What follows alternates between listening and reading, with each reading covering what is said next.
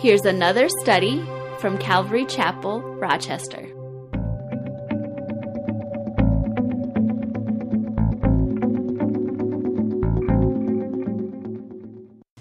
I'm a nice guy.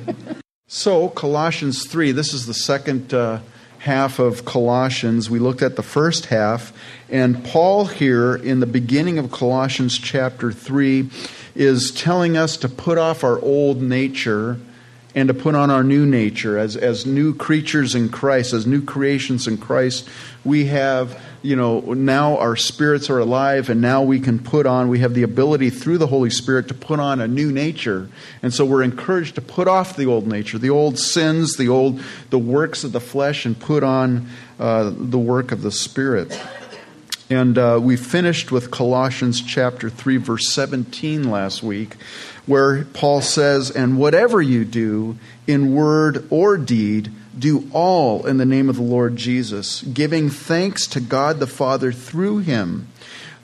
Doing all in the name of the Lord Jesus. Basically what he's saying is do everything or say everything under the authority of Jesus and in the character of Jesus. When you say in Jesus' name, that's really what you're saying. Under the authority of Jesus and in the character of Jesus. And so Paul now is going to get into some real nitty-gritty application of this principle, of this verse here. And the application that he starts with starts in the home. And Paul starts at the very core of the home, the very core foundation of a home, and that's the marriage. And marriage, of course, is the most basic unit. It's really the foundation of society. And, if you think about it, is it any wonder why Satan is out to destroy marriages today? Because if he can destroy marriage, he's destroyed the foundation of our culture, of our society. And so there are forces at work to destroy marriages today, to destroy even our marriages if it's possible. And so Paul here, the application begins in the home. It's really easy to take these principles and come to church and go, okay, I'm going to put on these principles. I'm going to put on this new nature at church and everything. And that's great, and we should. But where the rubber really meets the road is when we're at home. When the guard's down, when you're with people that you're comfortable with, and you kind of, you don't feel like you have to put up any pretenses. You're home, with your family. And that's where the application really starts, is in the home. And so Paul here, in verse 18, he begins with the wives. He says, "Wives, submit to your own husband as is fitting in the Lord." That word submit means to obey or to be subject to. It's actually a military term, a Greek military term, meaning to arrange troop divisions in a military fashion under the command of a leader. Now, I don't know if your home is military in nature, where, the husband's the drill sergeant or not. I have no idea. But it also has a non-military use or non-military definition, and it means a voluntary attitude of giving in, of cooperating, of assuming responsibility, and of carrying a burden. It's a voluntary thing. And so Paul here, notice that he says for the wives to submit to your own husband. He doesn't say submit to men in general, but within the marriage to your husband in specifically. And he says, as is fitting in the Lord. It fits. It fits with reality. It fits with God's will for marriages and for the home. Another translation says, "Wives, submit to your own husbands as is fitting for those who belong to the Lord." Those who belong to the Lord, it's fitting to be submitted. And you and I, Christians, we belong to the Lord. It is fitting for us, Christians are to be submitted people, period. There are a lot of applications. There are a lot of ways that we as Christians are to be submitted. Paul, in his letter to the Romans, chapter 13, tells us to be submitted to governing authorities. He doesn't qualify whether they're good or bad, whether they're Democrat or Republic or independent, whether they're doing the right thing or doing. He just says be submitted to them. We're to pray for our leaders and for those in authority. In 1 Corinthians 16, Paul tells us to be submitted to those who have devoted themselves to the ministry of the saints, to the leaders in the church, to those who are sacrificing and doing things for the fellowship. You're to be in submission to them. In 1 Peter chapter 5, Peter tells us to be submitted to elders, not elders of the church, but elders in age, to those who are older than us. He also says that we're in 1 Peter 5 to be submitted to one another within the church body. And he goes on and he says, and be clothed with humility. That's another thing that we're to put on, the garment of humility, and to be submitted to one another. James, in his letter, says that we're to be submitted to God. I mean, ultimately, we're to be submitted to God. So, as believers, we're to be submitted individuals, period. Paul expounds on the husband-wife roles more in his letter to the Ephesians. Colossians, he kind of just says a few things. In Ephesians, he really kind of opens it up more. And for wives, he gives the example of Jesus and his church. Now, when you think about it, these letters that were written in the first century, and the church was in its infancy at that point. It was just beginning. The church had just started not too many years before, and Christians are just now learning what it means to be the church. And so Paul is saying in the Ephesians letter to the Ephesians, he says, just as the church is subject to Christ, so let the wives be to their own husbands in everything. There's a new phenomena that was occurring also at that time. There were people who were getting saved, and wives were getting saved, and maybe not necessarily their husbands. And so you'd have a household where there'd be a believing wife and an unbelieving husband, or vice versa, the other way around. And so individual spouses were getting saved while still married to unbelievers. And this was a new phenomenon that was occurring in the church. And so Paul addresses that. Peter addresses it in his epistle, in 1 Peter chapter 3. He says, wives, likewise be submissive to your own husbands, that even if some do not obey the word, they without a word may be won by the conduct of their wives, when they observe your chaste conduct accompanied by fear. Fear doesn't mean frightened fear, it means reverence and respect. Continues and he says, do not let your adornment be merely outward, arranging the hair, wearing gold, or putting on fine apparel. Rather, let it be the hidden person of the heart, with the incorruptible beauty of a gentle and quiet spirit, which is very precious in the sight of God. For in this manner, in former times, the holy women who trusted in God also adorned themselves, being submissive to their own husbands, as Sarah obeyed Abraham, calling him Lord, whose daughters you are if you do good and are not afraid with any terror. In that last verse there, I think Paul is making it clear that Peter is making it clear that he is not suggesting that a wife be submitted to an abusive husband that's striking terror into her. Okay? There's common sense there. But here Peter is encouraging wives who are married to unsaved husbands to win them over with the incorruptible beauty of a gentle and quiet spirit. A gentle spirit.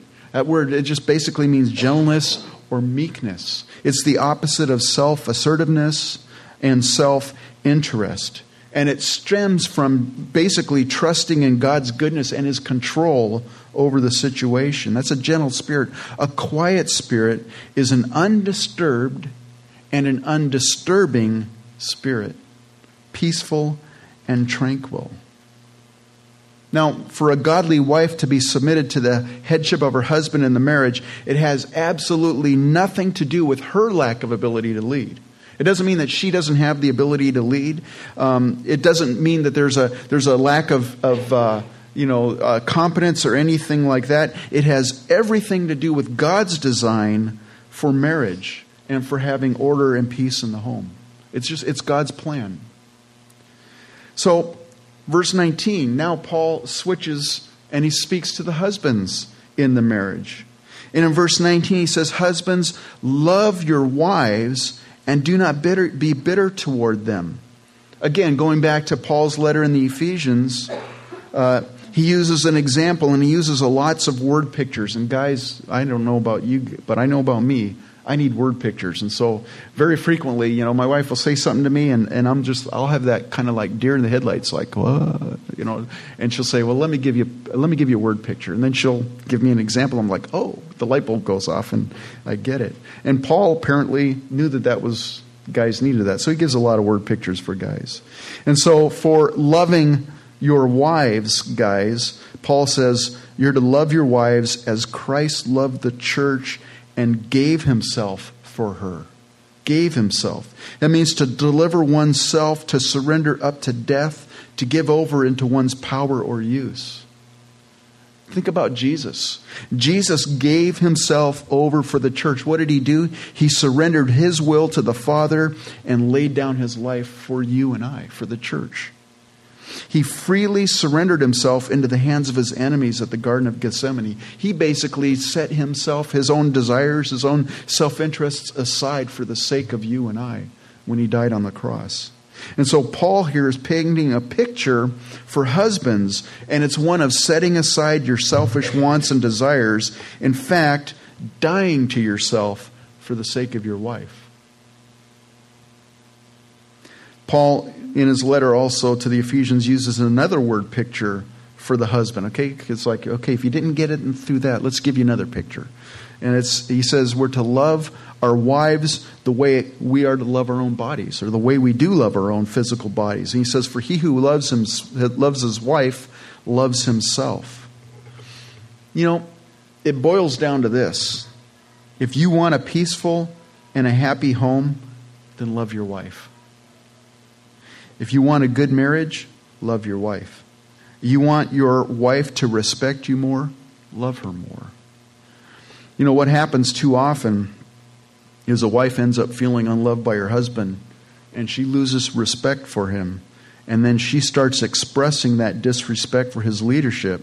And of course, he picks up on her lack of respect for his leadership, and he starts continuing acting and saying things in an unloving manner. And it just snowballs. It gets worse and worse and worse. And it's a cycle that just continues, and it sustains itself.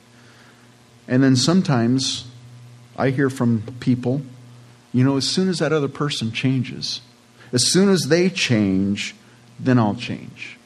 As soon as they stop doing what they're doing, then I'll stop doing what I'm doing.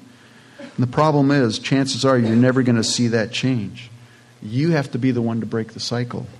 We had that video series, Love and Respect, and Dr. Eggert, you know who I'm talking about. Anyways, hopefully you know who I'm talking about. Emerson Eggert. I have a hard time with his name. But anyways, the Love and Respect series. He says this. He says, let the spouse who is the most mature be the first one to change. Be the first one to break that cycle. And see, the thing is, if you do that, eventually your spouse is going to respond. Now, it may not happen overnight. And the reason why is because that cycle didn't just start up overnight. There's probably years of hurts, years of layers of wounds. And so it's going to take time. It's going to take faith. It's going to take persistence. And most importantly, it's going to take prayer. Because nothing will be accomplished without prayer. Paul tells the husbands in Ephesians, for no one ever hated his own flesh, but nourishes and cherishes it, just as the Lord does the church. To nourish, it means to bring up to maturity, to provide an environment in the marriage that provides growth. To cherish, to keep warm, to cherish with tender care. We cherish our treasured possessions. And guys, we're to treasure our cherished possession of our wives. We're to cherish them that same way. Peter goes even in another direction, or not another direction, but he kind of adds to it in his epistle. And he says, dwell with them according to knowledge, giving honor to them. And that means to have the highest degree of esteem and dignity for your wives. Now, in that day and age, this was revolutionary for the church, for the people in the Roman Empire, because women in that day and that age were treated like second-class citizens. In the Roman Empire, for sure, but even in many Jewish homes, the women were treated like second-class citizens. And so this was a revolutionary teaching about marriage. Going back in verse 19 of Colossians 3, Paul continues, says, husbands, love your wives and do not be bitter toward them. That means don't be harsh towards them. Don't be hard. Don't be coarse, sarcastic, unkind, angry in your words, in your actions, or even in your tone. Now, I'll be the first to admit, I'm guilty of that. I'm guilty of being sarcastic or being harsh, and it's pretty interesting. Sometimes, guys will say something harsh or will respond sarcastically, and then all of a sudden we wonder why our wives are kind of distant, or all of a sudden it's like, now you're angry. Why are you angry? Well, it's because of the way we responded to them. We don't understand that our wives are responsive to our love or our lack of love. And I really do believe that our wives are the barometer of our marriage. And so for you and I, husbands, it's our job to make our wife feel loved. And you might say, well, wait a minute. Okay, I do all these things. I mean, I work, I provide, I do all these things around the house. I do all this stuff, and we have all this ideas of what, she should know that I love her because I do all this stuff for her. The thing is, your wife needs to feel loved. Does she feel loved? You say, well, I do all this she needs. She's not supposed to have feelings about it. She's just supposed to know that I love her. No, that sounds great. But the reality is, does she feel loved? Does she feel loved? Likewise, wives, it's your job to make your husband feel respected. You say, well, he should just know that I respect him. No, does he feel like it? And you say, well, why do we have to go on feelings? Well, that's the reality in marriage. You need to feel like your wife needs to feel like she's loved. And guys, husbands, we need to feel like we're respected. So Paul continues here. He's moving past husbands and wives. Whew, got through that. And getting to children. It's everybody's turn here, right? Children, verse 20. Obey your parents in all things, for this is well-pleasing to the Lord. Obey them in all things. In submitting and obeying human authority, for the Christian, there is a higher authority, and that's God. If obedience is in direct violation of God's laws, of course, then, God is a higher authority, and we're to obey God above what anyone tells you to do. But the command for children to obey their parents, it's actually one of the 10 commandments, and it's the only commandment with a blessing attached. In Exodus 20:12, it says, honor your father and your mother, that your days may be long upon the land which the Lord your God is giving you. So the parents don't execute you. No, I'm just kidding. God has a lot to say about children despising and cursing their parents. It's mentioned in the blessings and the cursings of Israel back in Deuteronomy chapter 27. It says, cursed is the one who treats his father or mother with contempt. And all the people shall say, amen. Contempt, it means to treat them and their words as inconsequential and to despise them. Cursed be anyone who despises their parents' words. Proverbs 30, verse 17, the eye that mocks his father and scorns obedience to his mother, the ravens of the valley will pick it out and the young eagles will eat it. I mean, that's pretty severe. In the Old Testament, there are instructions for parents to put to death, literally put to death, openly rebellious and disobedient children. And guys, kids, there's not too many here, but you think your parents' punishments are too severe these days. Instead of them taking you out to the woodshed, they take you out to the rock pile. That'd be it, But interesting, you know what I just read this week? It was in the news. It says a state appeals court on Tuesday tossed out child abuse findings against a frustrated Northern California mother who spanked her 12-year-old daughter hard enough with a wooden spoon to cause bruising. So she got frustrated with her 12-year-old daughter. She was spanking her with a wooden spoon, and it produced some bruising. And so the Children Protective Agency, somehow they got involved, and they labeled it as abuse. And believe it or not, an appeals court actually tossed out that abuse, or that finding that it was abuse, and they said it wasn't abuse. And in the case of this 12-year-old daughter, they had tried everything to get this daughter to go on the right path, and she was starting to get involved in a gang. And so they didn't know what else to do, and so the mother was so frustrated, she took a wooden spoon and spanked her daughter, probably pretty hard apparently. But it's not the same as stoning them, though. It is important to have obedient children because it produces peace in the home, and you're also preparing them for adulthood. You really are. You're preparing them for respecting authority as adults. In verse 21, Paul writes, "Fathers, do not provoke your children, lest they become discouraged." Now, this is addressed to fathers as the head of the home, but, fathers tend to be more strict, generally speaking, and more harsh than mothers, generally speaking. But this is also addressed to mothers because both mothers and fathers can affect their children in profound ways. And so he says, don't provoke your children. Don't aggravate them, exasperate them, cause them to have a prolonged, ongoing anger or resentment. That verb, it's a present tense verb. It means don't keep on provoking them, aggravating them, and exasperating them. Because to be honest with you, there are going to be times when you discipline your children that they're going to be exasperated. They're going to be provoked. They're going to be angry and stuff. There's that period. But what Paul is talking about is he's not saying don't get make sure your kids don't get upset. He's not saying that. He's just saying don't prolong it. Don't keep doing that. Don't keep aggravating them and getting them to the point where there's resentment and bitterness in their hearts towards you. It's a big difference. There are times when they're going to be aggravated and they're going to resent your discipline. But Paul here is talking about an ongoing, continual pattern of provoking them. He says, lest they become embittered, discouraged, disheartened, and broken-spirited. That's what that means. How does a parent do that? I've identified 6 ways. There's probably more. But one of them is when you punish them as a way to vent your anger. You're just ready to explode, and so you explode and you exact revenge on them, basically. And that's opposed to disciplining them for the purpose of correcting their behavior. One's done in anger, one's done and you just like a boiler that just exploded. The other is I'm going to discipline them, for the purpose of correcting them. There's a big difference.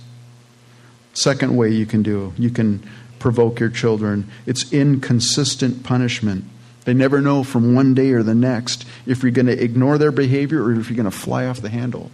And so they're like walking on eggshells around because they never know how you're going to respond, rather than being, opposed to the opposite of that would be consistent discipline. This is always wrong. I'm always going to address it when you do that consistently so that they know what to expect. Terrible thing if they don't know what to expect,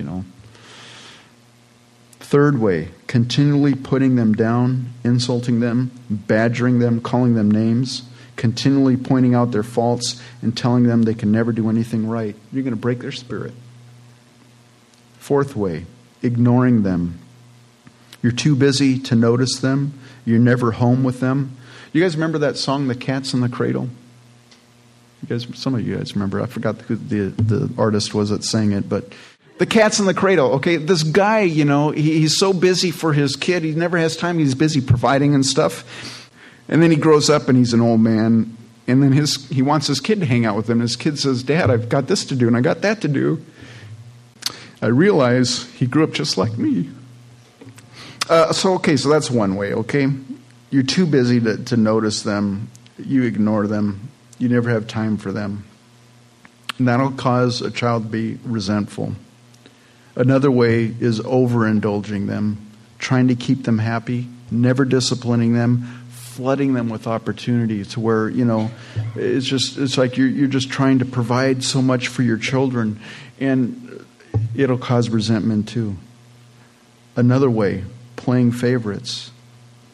Now, it doesn't mean all things have to be equitable between all the children all the time, because if you try to do that as a father or as a mother, you're going to go crazy trying to make everything fair for each one of your children. We're not talking about that. In fact, you're doing them a disservice because life isn't fair. Life isn't equitable. There's going to be times where they're going to get the short end of a stick, and they need to understand that. But what I'm talking about is a continual, ongoing preferring one child over the other. I've seen this in families, and I can tell you it causes wounds that continue into adulthood when one child feels like they've always been, second to other children. It's interesting. You can talk to adults, and that pain is still there. It's pretty fascinating. You know what's interesting about this letter? This was written to the churches, and Paul wanted this letter to be read to the church in Colossae and also read to the church in Laodicea. What's interesting about this is that Paul is addressing children, and the letter's to be read to the assembly, to the fellowship. And what that implies to me is that children were in this church, they were in the assembly to hear this teaching because it was addressed to children. Children, obey your parents. And so, it's here you have this fellowship of people, and it's a family basically. The mother and the father and the children, they're all here together hearing the Word of God. And, I think in our church, of course, the logistics of this church is just that's kind of the way it is here. But I think it is a mistake to completely separate children in church to the point where everything has to have a youth version. You have children's church, you have adults church, you have children's worship, you have adults worship. And I know there's some churches that do that, and I'm not trying to knock them. But I think when you look at, and here anyways, it's biblical that we're here together as families. Now, I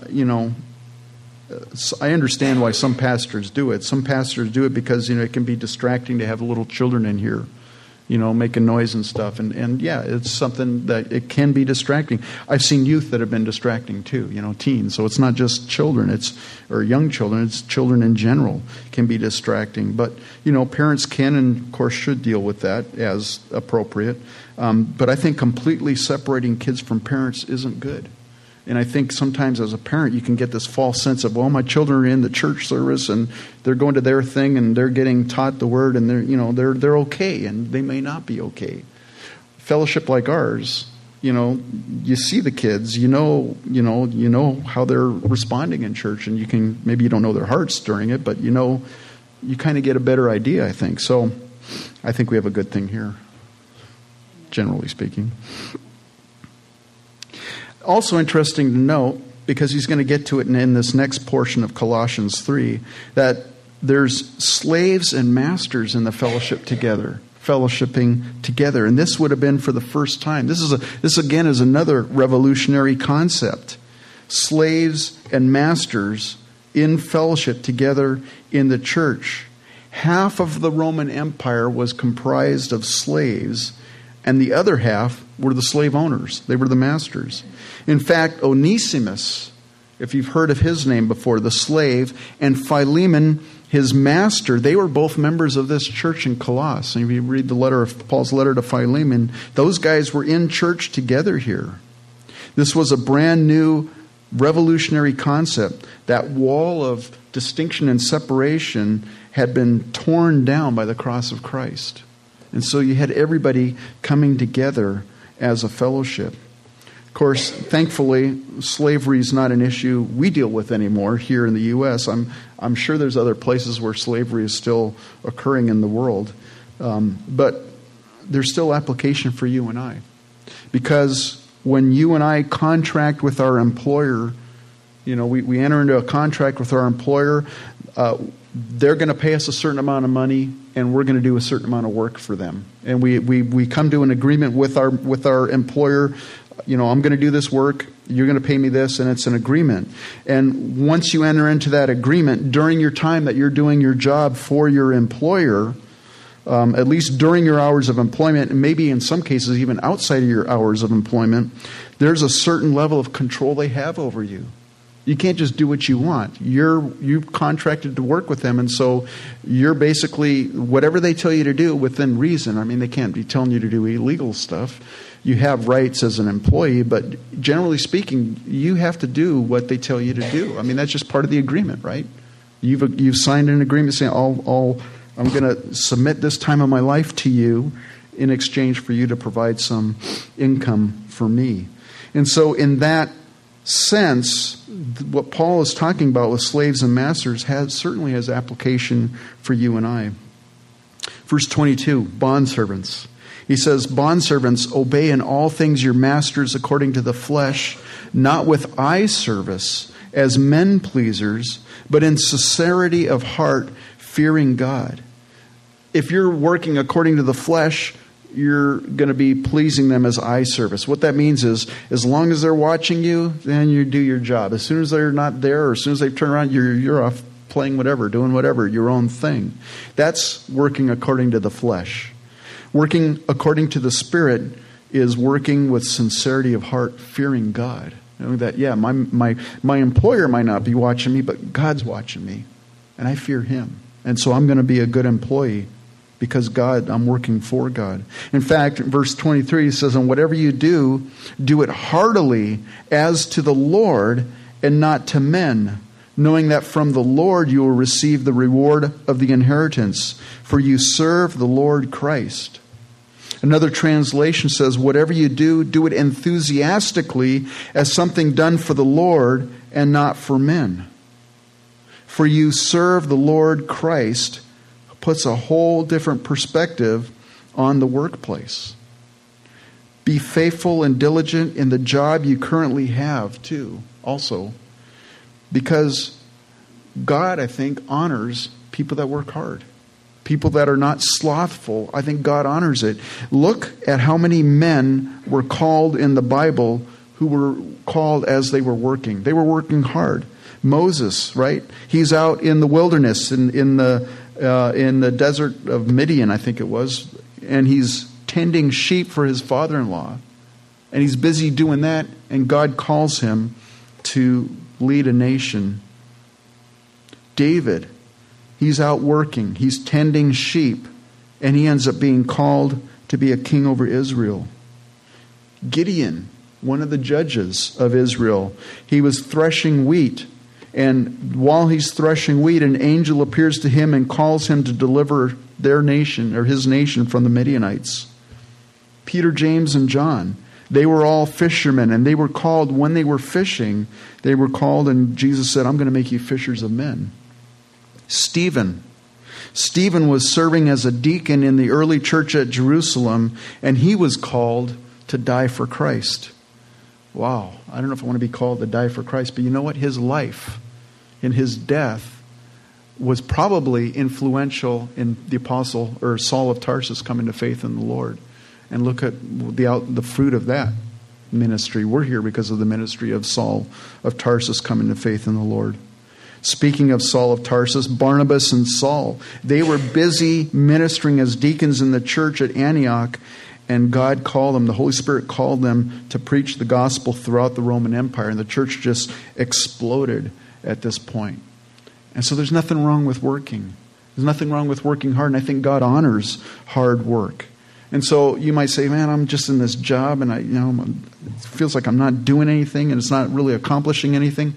But if you're working as unto the Lord, God's pleased with it, because you're working for Him. And it makes it so much easier to put that perspective on, because you may have a difficult employer, one who's unreasonable, one who just tries to cheat you every chance they get, or tries to take advantage of you every chance you get, and it can be hard to work in that kind of environment. I don't have that kind of. I'm blessed with good employers for the most part in the whole time that I've ever been working. I had a couple that were kind of interesting, but for the most part, I've had really fortunate experiences with jobs, and so I would really not have an excuse for grumbling and complaining, although people grumble and complain anyways, right?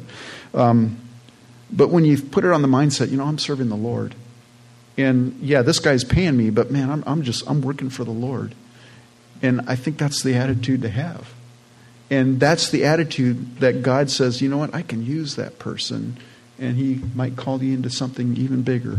Be faithful in wherever you're at, and God will make you faithful over bigger things. So, verse 25. But he who does wrong will be repaid for what he has done, and there is no partiality. It didn't matter if you're slaves or masters. God was impartial, or God is impartial.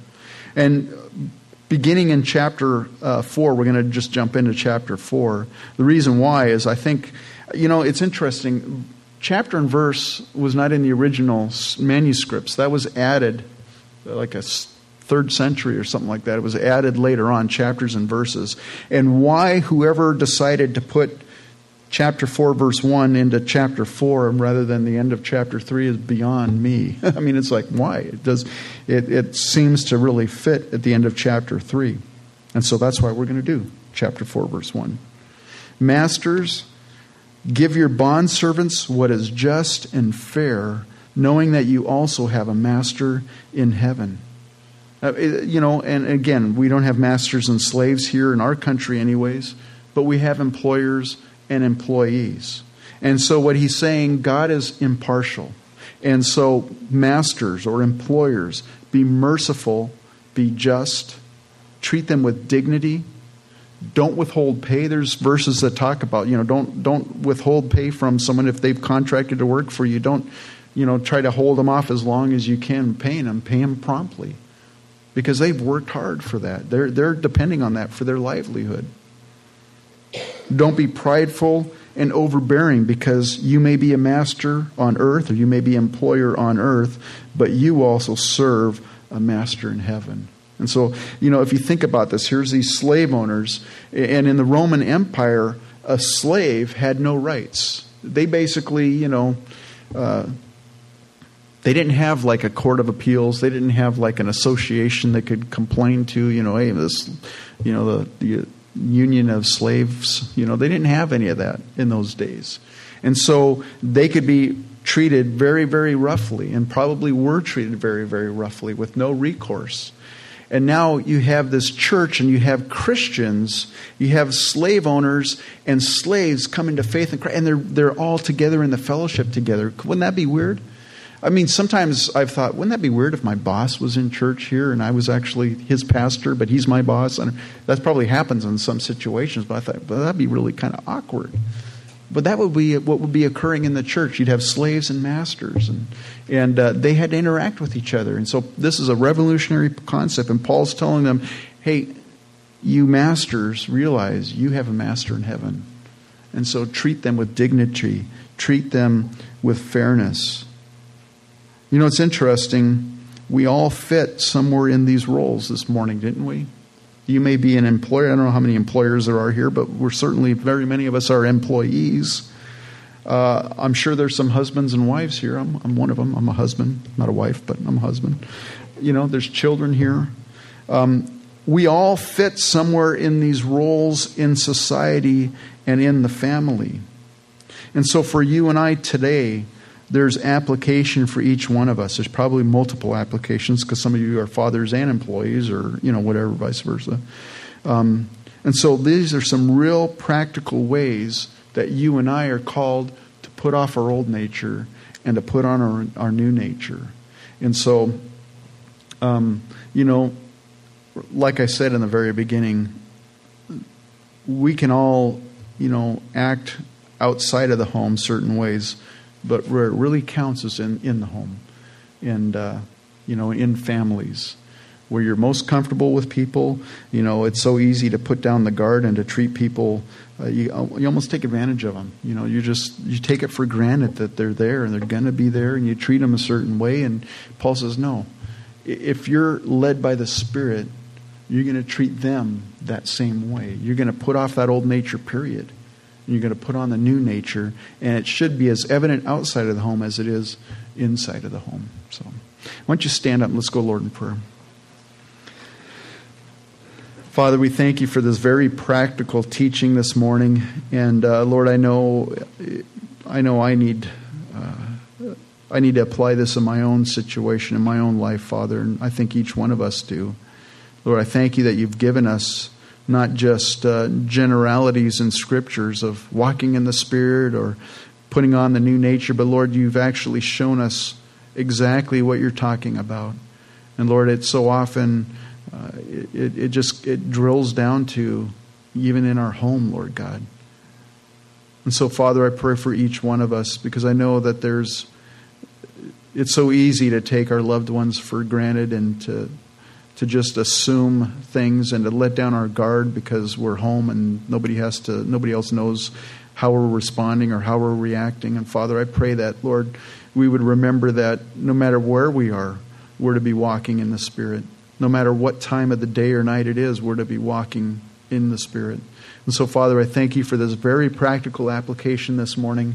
Lord, I pray that, Lord, you might just take this teaching and just, Lord, just use it in our lives. And that, Lord, as we obey your word and as we respond to your word, Lord, that it might produce fruit in our lives, in our families, in our marriages. And so we thank you and we love you. And it's in Jesus' name that we pray. Amen.